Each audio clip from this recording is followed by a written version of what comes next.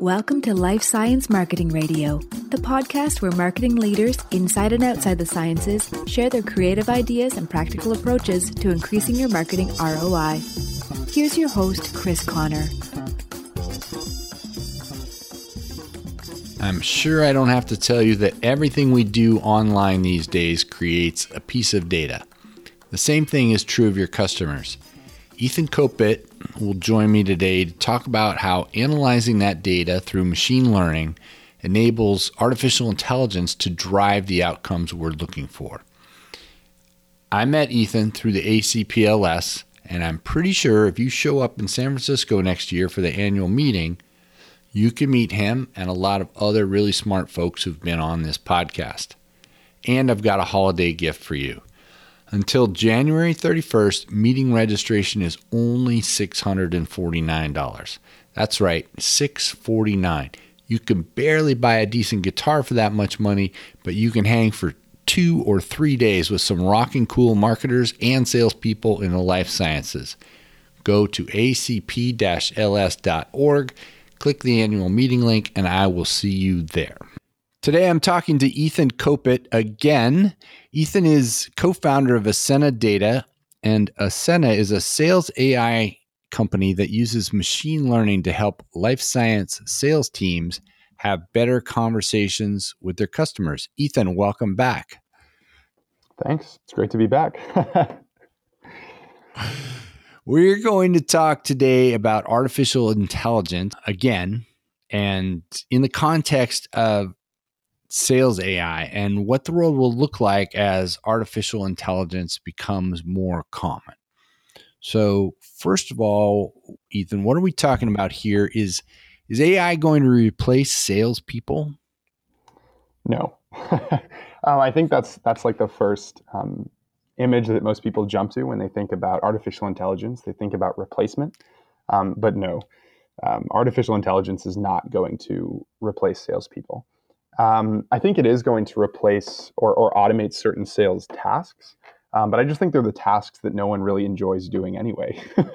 No salesperson is ever going to tell you that they love doing data entry or that they love doing like basic lead qualification. And I actually think that a lot of what's changing sales has nothing to do with AI. A lot of what I see changing sales has to do with the customers, like the scientists themselves. I think that they want a digital experience, and they're exploring content and they're exploring products online. And ultimately, that's been something that's really changing sales because the customers always win. You have to provide them with the experience that they want. And I actually see AI as a tool that salespeople can use to maybe defend themselves isn't the right word, but kind of make themselves even more valuable and kind of entrench their position in the buying process. That's something that I'm actually going to be exploring. Ascena is putting out this report called The State of Life Science Sales, and we're exploring a lot of that. So that'll be cool. Nice. So Dan Pink says the skills we need in the future will be the things that machines don't do well, like empathy and relationships. What are the tasks outside of that, of course, that AI can help with to make your salespeople more effective, better conversations with their customers? Yeah, I think AI is going to help anywhere that you have tasks that require a lot of computation. And there's a lot of available data. So like you have to think about the way that AI actually works. So like I think of AI as a noun. It's a thing. It's an artificial intelligence. But the kind of verb that allows that noun to exist is machine learning. And so machine learning is the process by which somebody, they designate an outcome. Like let's say, we want people to open our emails.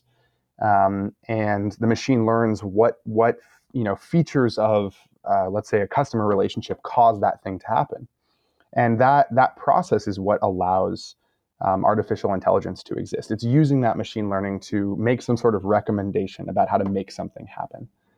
And so anything where you have that available data to actually run those computations and figure out how to maximize that outcome, that's where you're going to see AI actually, helping to improve people's lives and make them more productive.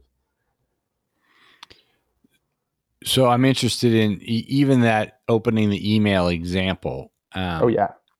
How much, could a small company have enough data on that? Like, what does that data look like? What kind of data do you need, and how much of it do you need to even get an incremental boost in open rates on your email based on what your people are currently seeing?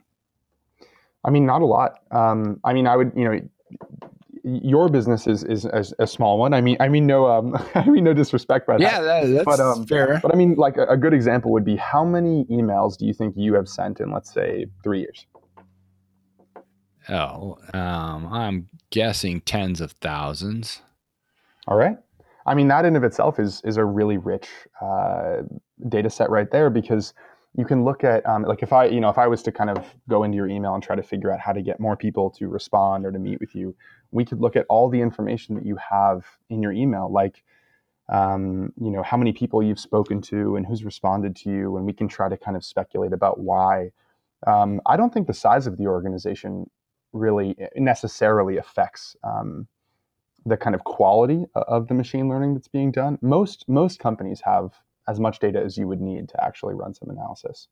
Okay. Yeah. Because my question was based on the idea. I just imagined that this would only be useful if you had hundreds of people sending emails to thousands of customers to get the kind of data you would need to do something. But yeah, if it's tens of thousands of emails, there aren't going to be many people that fall out of that, right? Yeah, and I think that's a feature of kind of the modern like sales and marketing environment, is we just generate a ton of data. Even when you look at like what's being generated by marketing automation systems, or what's being generated by ad networks, there are thousands and thousands of data points that are being produced every month. Even if you're a small business, there's tons of information that's being generated about customers and how customers interact with you and your content and your business. No, that's good news for everybody. I'm excited about that.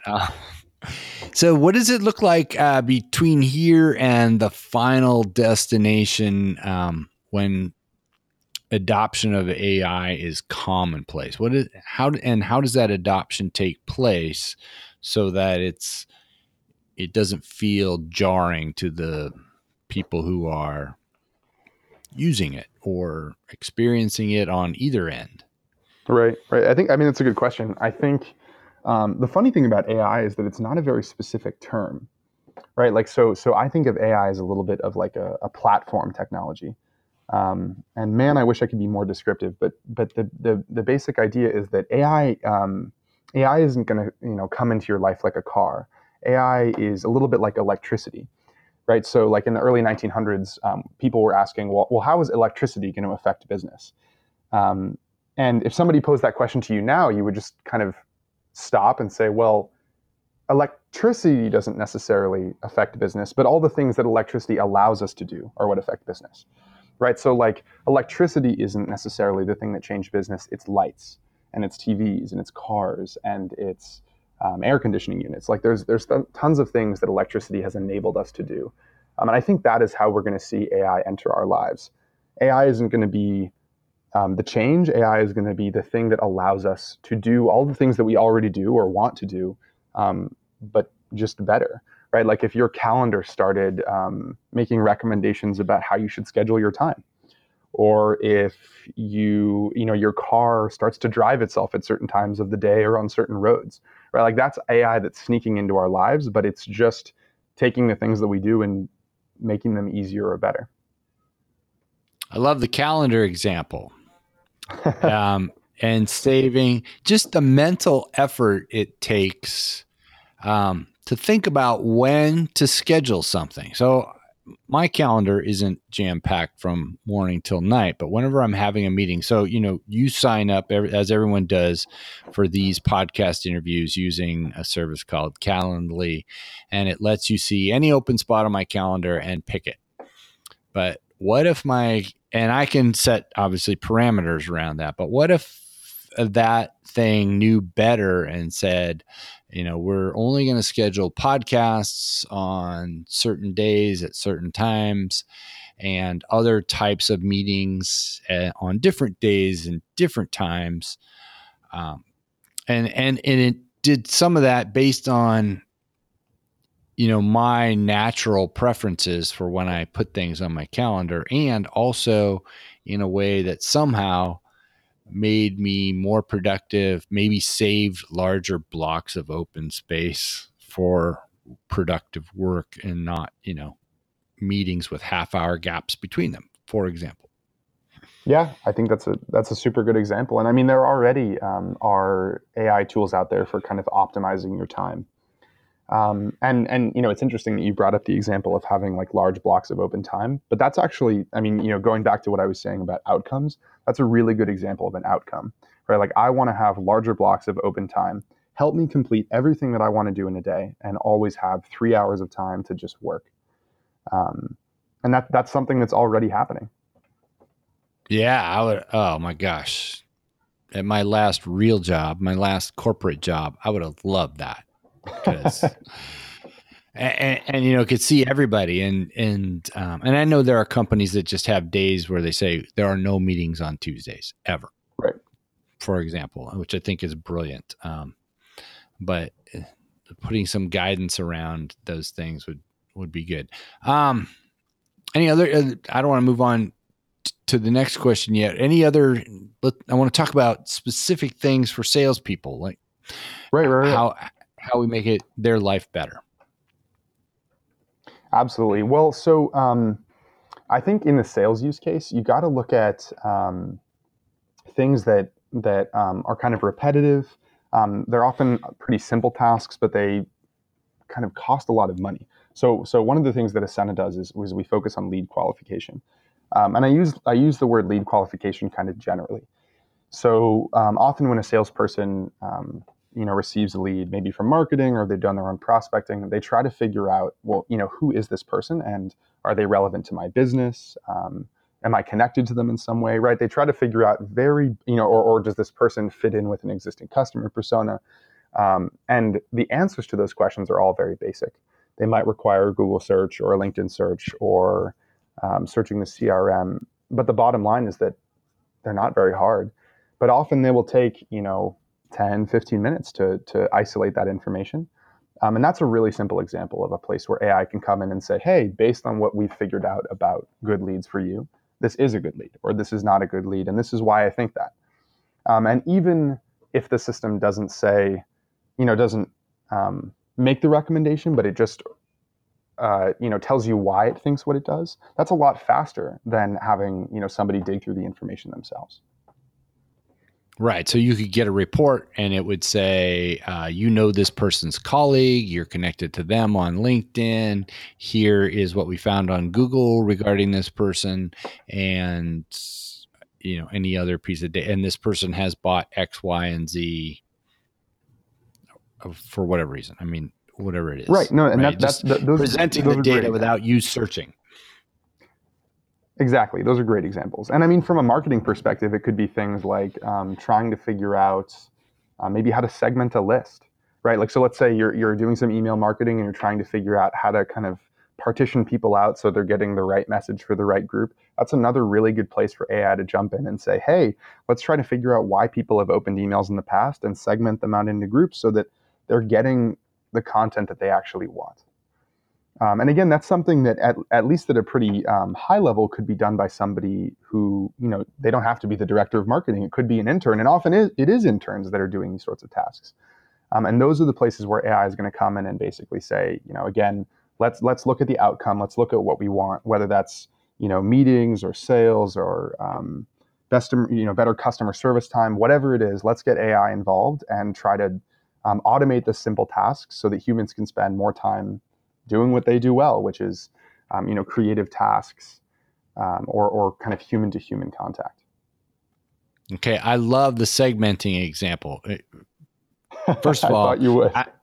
I was just having a conversation with a friend this morning who's in a different space, but talking about the challenge of segmenting your list, and I'm talking about, having 3 different lead magnets, each of which would be specific to a particular persona. And, based on what they download, you could segment them. But for large companies with big marketing automation platforms, and they send out lots of content, or people come to their website and download different content and open emails from them, and they know all that data, why not let the AI segment them automatically and even move them from segment to segment as appropriate? Because I know the experience I've had in the corporate world is people end up on lots of lists, or they get put on lots of lists just because you don't want to miss something. And you end up sending them probably lots of emails for things they're not interested in because it really shouldn't be on that list, or they once peaked at something and then they're on that list forever, right? They don't, even though that wasn't their segment, but you could be more intelligent about, and has never opened an email from that list, maybe, but they stay on it. And, with all that data, you could perhaps, keep your segments really clean and really relevant, and not annoy people and have them drop out altogether because you're sending them stuff they don't care about. Right, absolutely. I think, part of what you're describing, I think, is effective nurturing.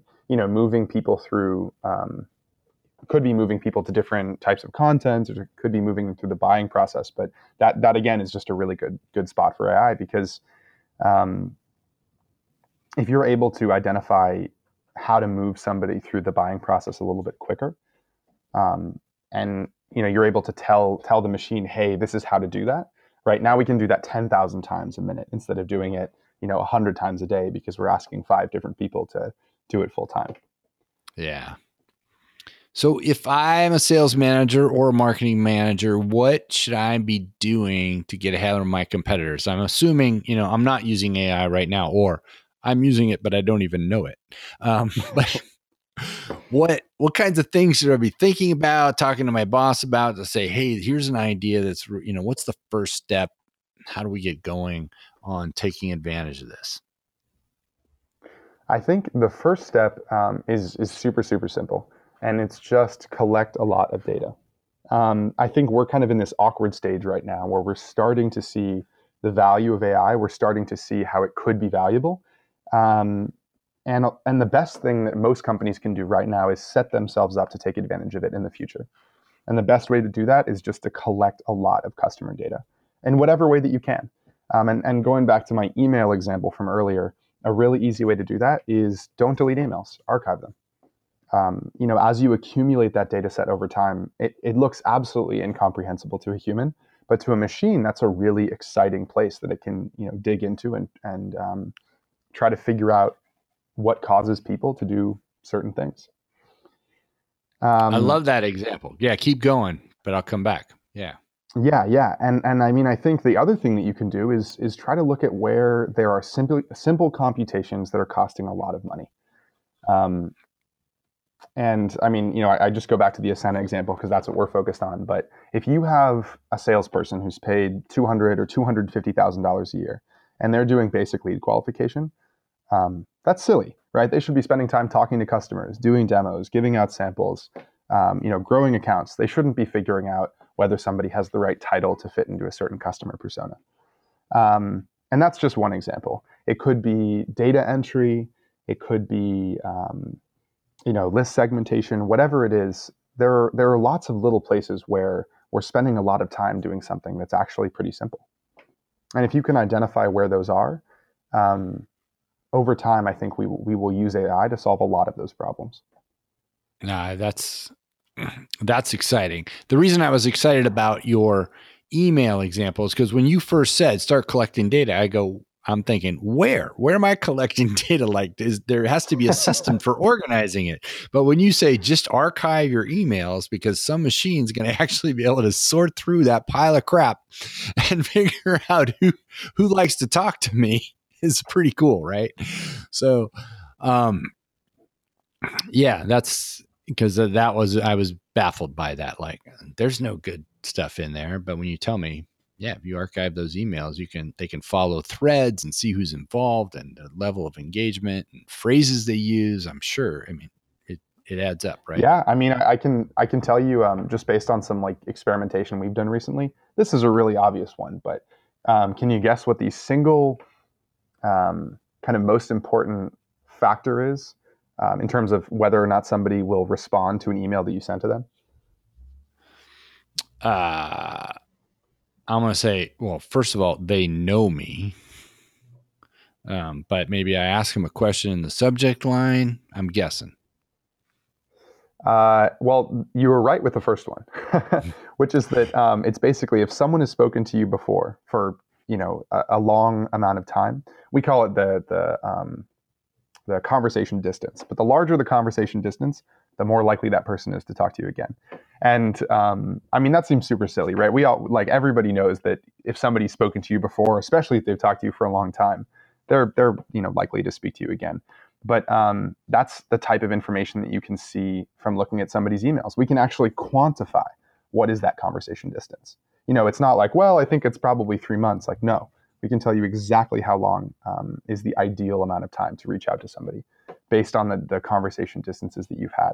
And also things like how long they took to get back to you or how many words they used when they responded. There's some really cool stuff in email. And that's just one tiny example. There are wonderful examples all over the place. Yeah. I mean, my head is spinning with the possibilities of just making your email communications better and getting better responses, and then having those responses go to my beautiful calendar where meetings are laid out perfectly. Well, and that's another data source is your calendar, right? How many people actually attended the meetings? How many people accepted invites? There's a lot there. You leave a digital footprint everywhere you go. Yeah. Any other external data to help salespeople be more effective besides the stuff we manually put in our CRM? Well, say that question again. So salespeople, of course, ideally put data into the CRM. So I'm calling this, is there other external data to help people be more effective, or are you counting the emails and the calendar examples in that category? No, I count those as being what I call internal data.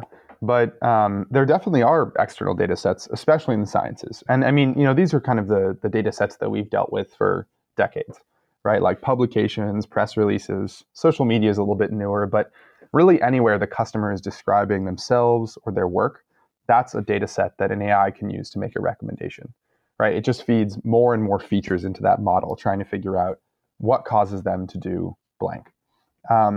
But I will say that I think that external data is kind of exciting and a little bit shiny, right? Like I think everyone is so excited about using publications or using Twitter to predict customer behavior or something. And I think that will happen, but there are other data sets, mostly the ones that we sit on already, that are even more valuable. So like we always think of CRM as being our core customer data set. But I mean, we've talked a lot about email, and email is one good example of a data set where there's a lot of rich information in there, and it's totally machine readable. The CRM is actually not necessarily the best source of customer data because it's designed to be read by a human. So naturally, a lot of the data is either there's small amounts of it, or maybe it's not 100% accurate, or what have you. But things like email, calendar, one of the ones that I go to all the time is the help desk system or the support system. That's an incredibly rich data set that describes, how customers are interacting with salespeople, with support people, with the brand. And that, I would say external data sets are very exciting, and there's a whole frontier out there. But also, most companies are sitting on a data gold mine, and they don't even realize it. Yeah. You got me thinking about that one. I mean, of course, the customer support, I can see how that could be huge about, the questions that come up and all kinds of information that comes out of that. That's hugely useful.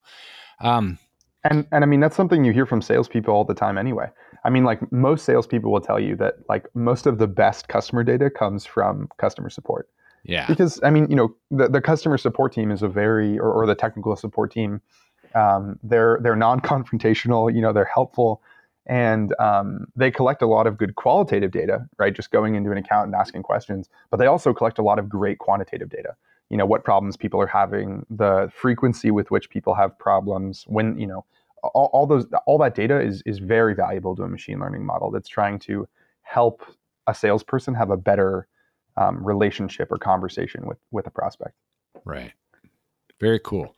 Okay, so I recently interviewed Shane Snow. He's the founder of Contently, which is all about content marketing, but he's also the author of a book called Smart Cuts. And I was able to interview him for a client at an event.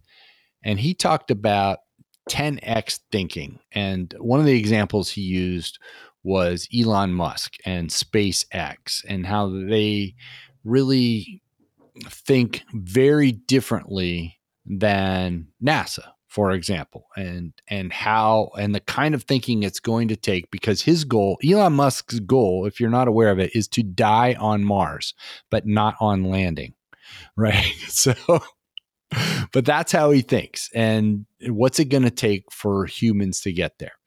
So is there a 10x leap for sales that makes everything else, I don't know if irrelevant's the right word, but is there that kind of thinking that can be applied to sales that will really change how things are done?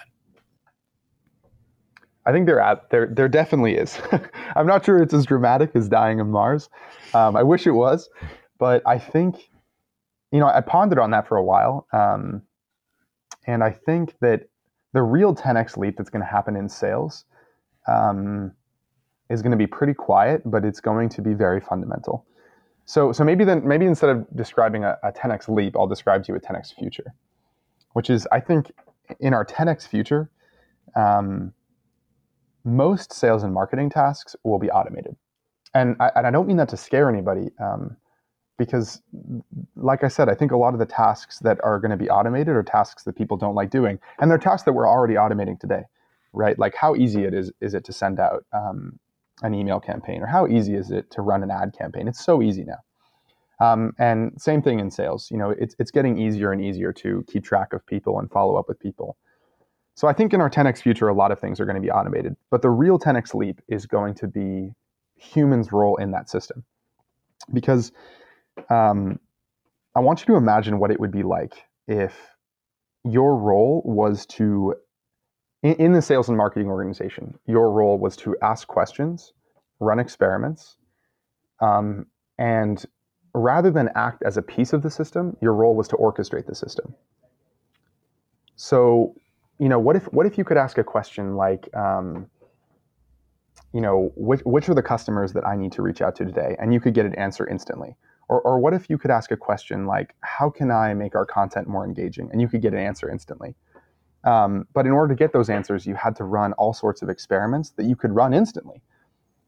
I think that's going to be, it sounds a little bit humble, but I think that's going to be the 10x future of sales and marketing, is like, how can you, in an iterative way, create a marketing and sales system that is always improving itself. And the way that it's always improving itself is having a human sitting at the center, trying to figure out a better way to do things. And the human is using machines to collect data, run experiments, analyze data, and do something that neither the human nor the machine could do without one another.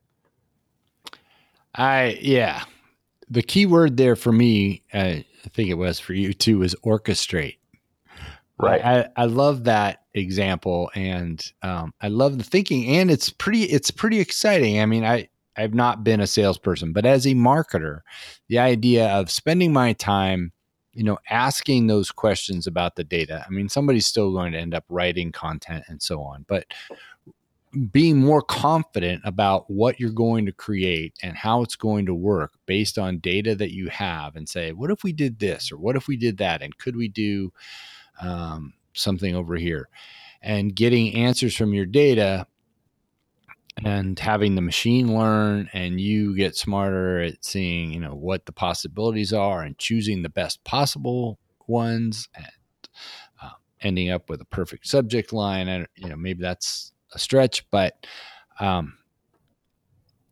just like that idea. It's kind of, in the entrepreneur world, you hear a lot about this idea of working on your business instead of working in your business. And that's what it sounds like to me.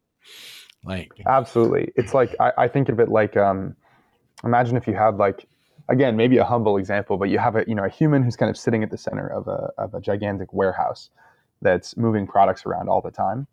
And I get excited, and maybe this is the nerd in me, but I get excited about the prospect of having that person just try to figure out how to do things better, like how to serve customers better, how to get them the right products faster.